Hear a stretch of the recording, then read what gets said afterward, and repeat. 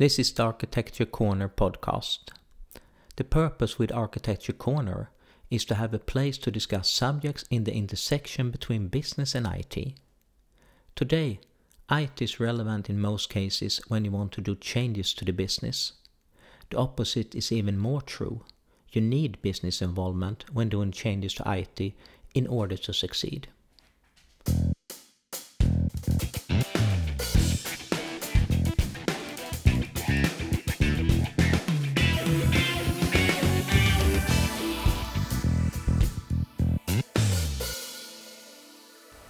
Welcome to this episode of Architecture Corner, and today's guests are Gregor Wikstrand and Joakim Lindbom.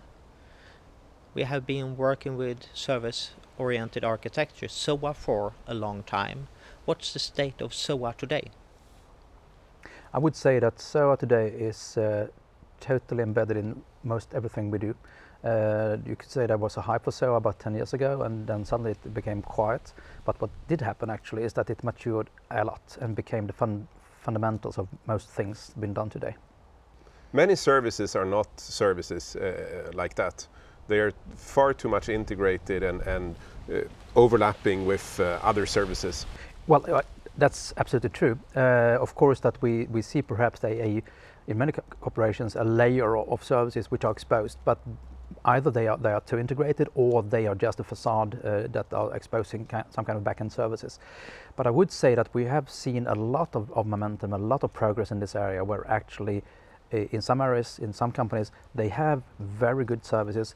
And a service for me is not only an interface, it's something where you have a team which is responsible for delivering, for instance, invoicing or some other service full out and full stop. They are fully dependent and fully responsible for doing this service in all aspects. And being responsible for something, isn't that kind of the best way to motivate people to perform well?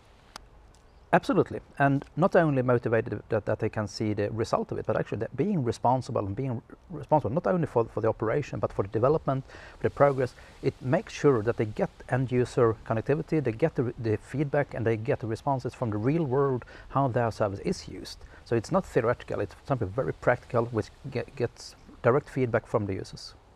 When people are responsible for a business service instead of being responsible for an IT system, then it's much easier to change. When you're responsible for a system, then if the system is changed, that's your job gone. But if you're responsible for a service that people are using and will be using even in the future, then you are dependent on delivering that to the best possible world-class standard, right? Yeah, and as these standards evolve, you need to follow. And you can't only focus on the functionality of a system or the structure of a system. You really need to make sure that you are fully responsible, full out. Meaning that if you have lack of performance, that's a system issue, you fix the system. If it's an infrastructure issue, you need to make sure that the infrastructure, whether that's hosted locally or it's a cloud service which provides infrastructure, you are responsible for making sure that it delivers the performance needed. How do you make sure that people are responsible and feel responsible for their service that they're delivering? Well, you need to define it so you can't delegate only part of the responsibility. If they're responsible full out, they need to feel and actually have a very formal responsibility for the service full out. It can't be that, okay, you take responsibility, but I keep part of it. I delegate just part of it. I don't think that really will work. There is a seesaw of responsibility and authority where often the authority and the responsibility are not matching. So the responsibility is heavy, but the authority is less. That's really true. And also, I think it's really a management culture that needs to be established. It's very hard to keep the old ways of a linear way, so to say, to controlling or maintaining the management structure.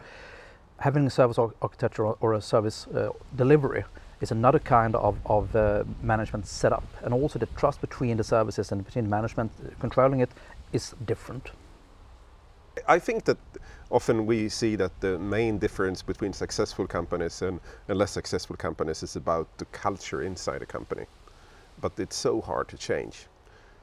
We talk about throwaway IT systems, you buy a storage area network and you're going to use it for 2 or 3 years, then it's outdated and then you plan on buying a new one. Should it be the same with company cultures?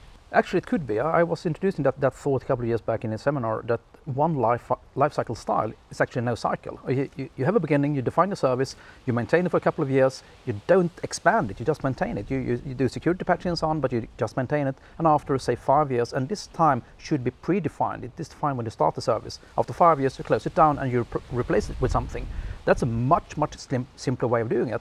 And that could be expanded up to the company level as well. CEO of a company said publicly a few years ago that we will not end up in a legacy situation. We will not have any system older than 10 years in our company. And that is, of course, a very good thing.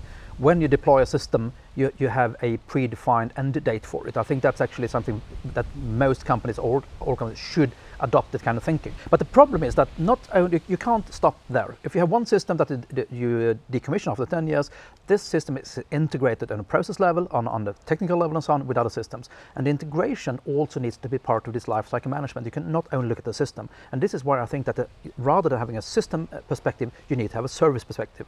That would simplify a lot of things about avoiding the legacy situation. But what is the service then? Is it storage? Is it salary management? HR? Yes. Yes, for all. And that, of course, depends on what kind of granularity you would like to have. But looking at the infrastructure area, you could identify something like 17 or 19 services.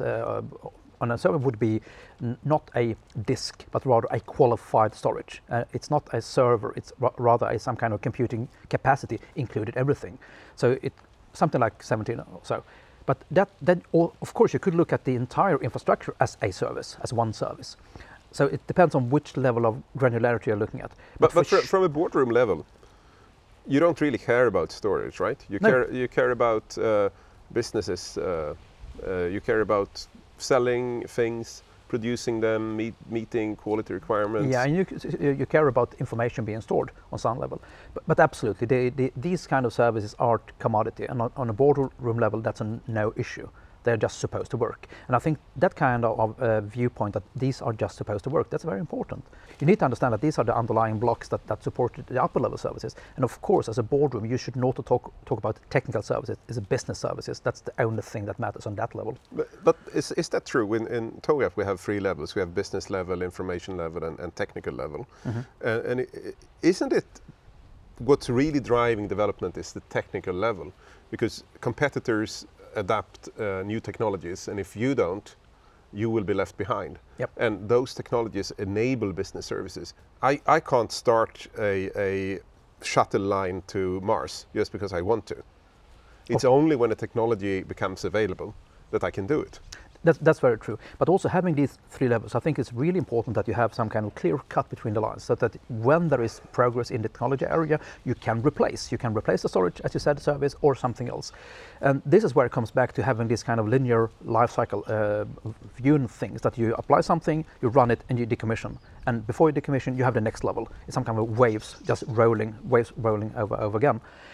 But in order to be able to do that, there can't be lots of dependency between the other layers, because then the replacement would be very, very hard. Open standards is absolutely something you need to apply in this kind of thinking, not only on the technical level, but on all levels. I had colleagues who did research on this a long time ago, that when you start with one level and then go to the next level and then go to the next level, you make poorer designs. When you jump between the levels, between what is desired and what is possible, then that's when you can make really innovative and creative design that is implementable. Mm-hmm. That's one aspect. Another aspect also is that there is a large risk that if you have dependencies between the layers, when you replace, you would have to emulate the later version, so to say, or bring over a lot of things that you actually wouldn't like to. And therefore you can't utilize the power or the potential of this new technology. So having these clear lines or clear cuts is really, really critical, I would say. Many customers are talking about needing to replace to renew their product offerings, to renew their operating model, and to renew the operating system that it's running on, the IT solution. Mm-hmm. And you can't really change any one of them without changing the other 2. No, you can't do that, but the amount of change and the amount of impact when doing the change can vary a lot depending on the design. And But isn't it? Is it this microsurgery, changing things while running, or starting your company 2.0, 3.0? Those are the two major or macro approaches, of course, that you have this tiny changes that you apply new changes every single day, and you apply new varieties, bug fixing, but also feature updates. Doing that, you need to go into some kind of microservice arrangements. That, going back to what I said before, you have a service provisioning, which you have a team beyond the service which is totally responsible for it. But they can't do their work if they have hundreds of thousands of dependencies. They need to understand, okay, what kind of general requirements do I have on functionality, what kind of general requirements on non-functional requirements like performance and scale. But beyond that, they shouldn't know too much about the other parts of the system landscape that are using the service. Then you can allow these small changes that you apply tens or even hundreds of new features every single day. We've seen examples of that. The other extreme, of course, is like say, okay, do a full system landscape, run it, and scrap it. What's best? Well, can't say really. Yeah. Okay, so you have this other kind of where you have a full system landscape where you run it for some time and you scrap it and you have a new one, and it could even be a totally new company. We've seen this kind of approach where companies are spinning off new entities, new companies, which are taking over parts of the customer base and running forward, and the old company is going away or fading away. Which is best has to do with which kind of market you're in, what kind of pace of innovation, what kind of situation you're in. But I think that both are very viable. I think that many companies today are onboarding on the total reinvention of the company, where they are looking at their product offerings and how they work and how they support that work. Because, well, if you can't do what you did 100 years ago and think it will still work. No, that's really true. And then, of course, that might be another aspect for another episode, but then we become into, rather than looking at a company providing services, it's an issue of branding. How would you make sure that when you switch the company, how would you retain the client base? And that, of course, is a branding issue very much, rather than something else. Or if you want to have new clients, maybe better clients. Okay. So the question is, how do I get rid of clients? Companies have a product offering which is fixed by the contracts they have with their customers, and it is supported by their operating model, and their operating model is run by their operating system or IT and support, if you want to call it that. Changing any of these three, product offering, operating model or IT support, requires changes in the other two. And the conclusion here is that on this level, you can't talk about these three without dependencies. They will have extremely lots of dependencies. So changing one will have heavy dependencies, and therefore, perhaps you should avoid it. Joachim, I like to think of IT as non-IT. There is no IT. There is only business. That's really true. That's one aspect of business. And the second thing would be that when talking about services and microservices, it's not a technical interface. It's something where you have a team which fully provides a service. That's the situation we're talking about service. It's not an interface. It's not a technical issue. It's an organizational issue. A service needs people, technology and organization. Indeed. And those three together form the service, and the people need to feel responsible for this.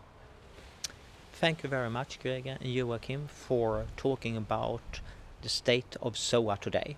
Thank you. Thank you. Thank you very much for watching, and welcome back to Architecture Corner next week.